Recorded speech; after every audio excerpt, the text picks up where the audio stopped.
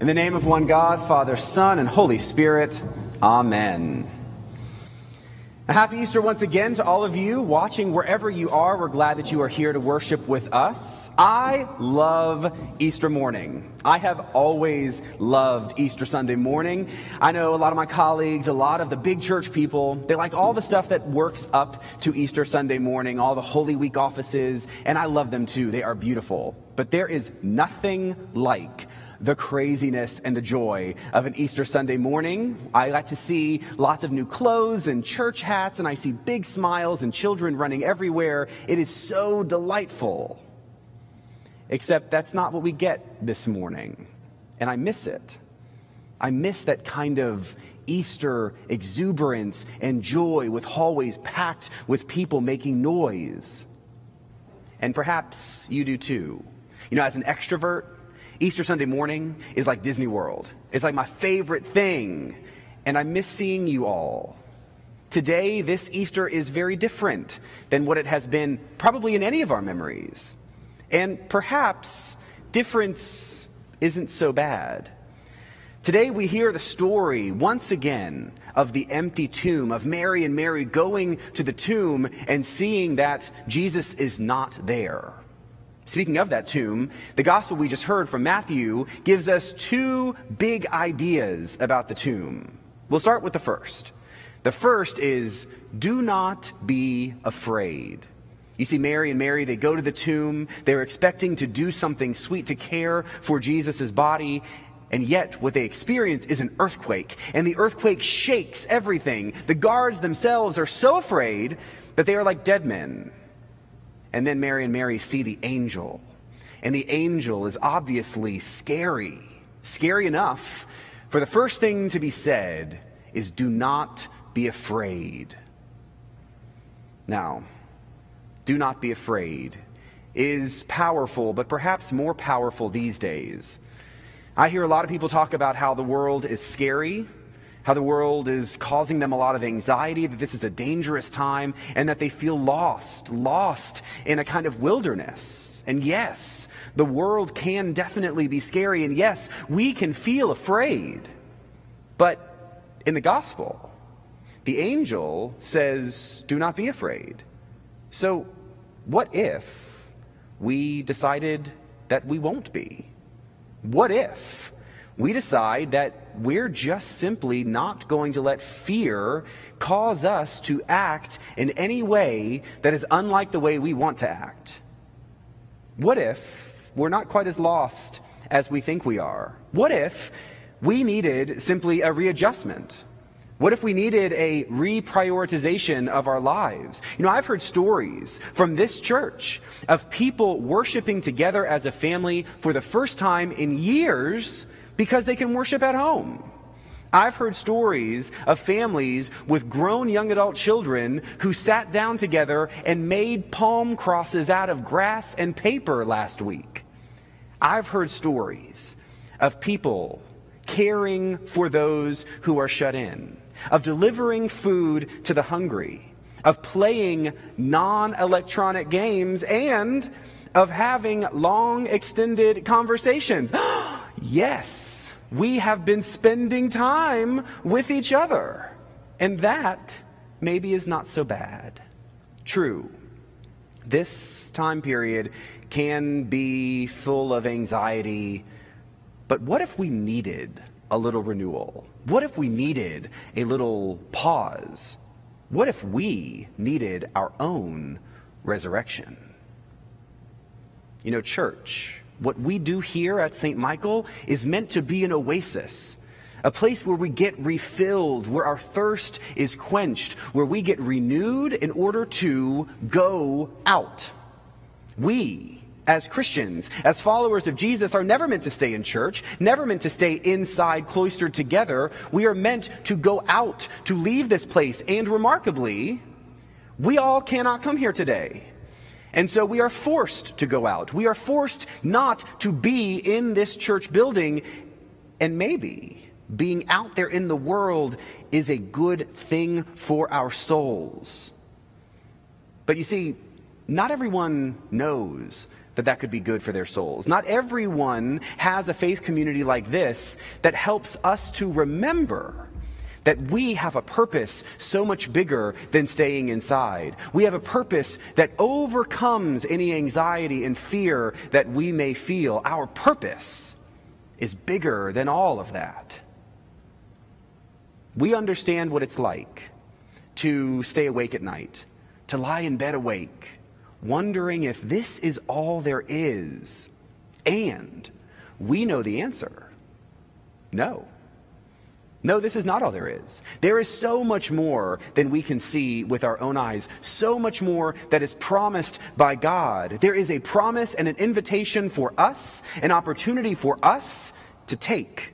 And today we get to choose Christ again. Today we get to choose hope again. Today we get to choose resurrection again. Which brings me to the second idea that we hear in today's gospel lesson. First, the angel said, "Do not be afraid." And then the angel said, "Go to Galilee." The angel said, "Go. Do not stay here. Go. Get out. Go." And what happened when they went? They found Jesus along the way. You see, I think we too are being called to go, to get up and to go out, to leave our comfort zones, to leave our buildings, and to show hope, spread hope, touch others in a safe way, of course, but to remind others that there is more than they can see with their eyes, that there is a promise that we have all received, and that promise is real. For most of us, that is going to happen right in our own homes. You know, I heard a story last week of a family who wanted to create kind of a sacred space in their home. And so they went out in their backyard and they gathered a few foldable chairs and they brought a few little logs out and they put it in a circle, and they were going to do church in their backyard with their young children, giving them a sense of kind of going to church. And as they walked out in the yard and they all sat down, the service began on their little tablet and they sang the song. And as the prayers were continuing, the father leaned to his young daughter and he said, "So at this point we go," and the daughter said, "Shh, Daddy, we're supposed to be quiet in church." And I love that story because that young child knew that church is not this building. Church is where you are when you worship God.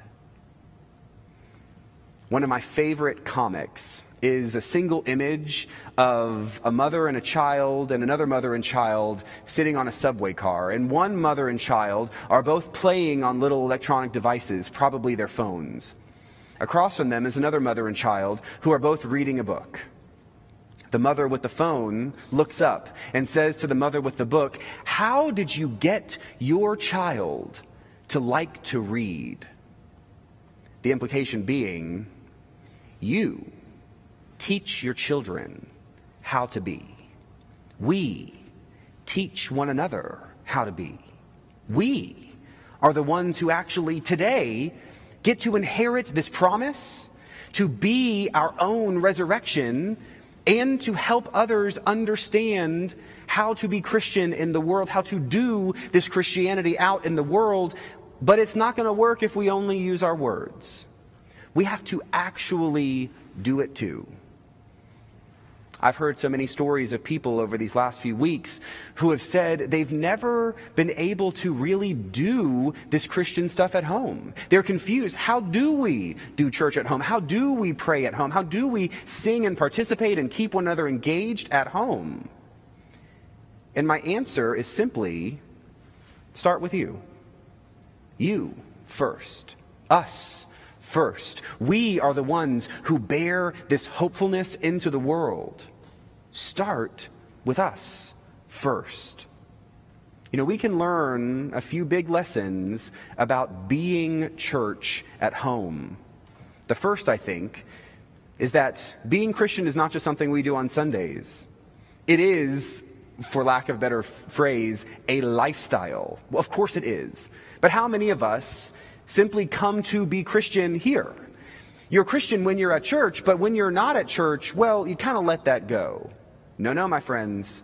We get to today, in a very new way, find our own resurrection and renewal and refreshment to be Christian every day, wherever we are, to bring forward God's promise. And the second thing is that we get to give without actually getting a lot in return. We are all sitting somewhere watching this service, participating as we can, but you're not here in the building to touch the flowers, to see the candlelight, to hear the organ in person, and yet we have all received already the greatest gift. Giving back from what we have received without getting all the stuff we might expect is so good for our souls.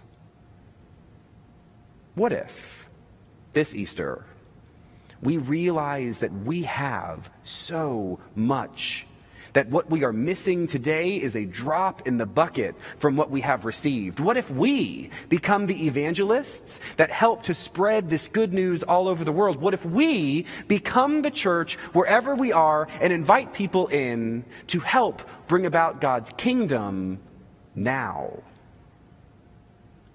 We know we're not alone. We know we will never be alone because God is in us. God walks with us. God carries us when we are anxious and fearful. And God reminds us to never let that fear take control. That hope wins. That life wins. That love wins. And that resurrection is real. Hallelujah. Because Christ is risen. And I give thanks today that the church has left the building. Amen.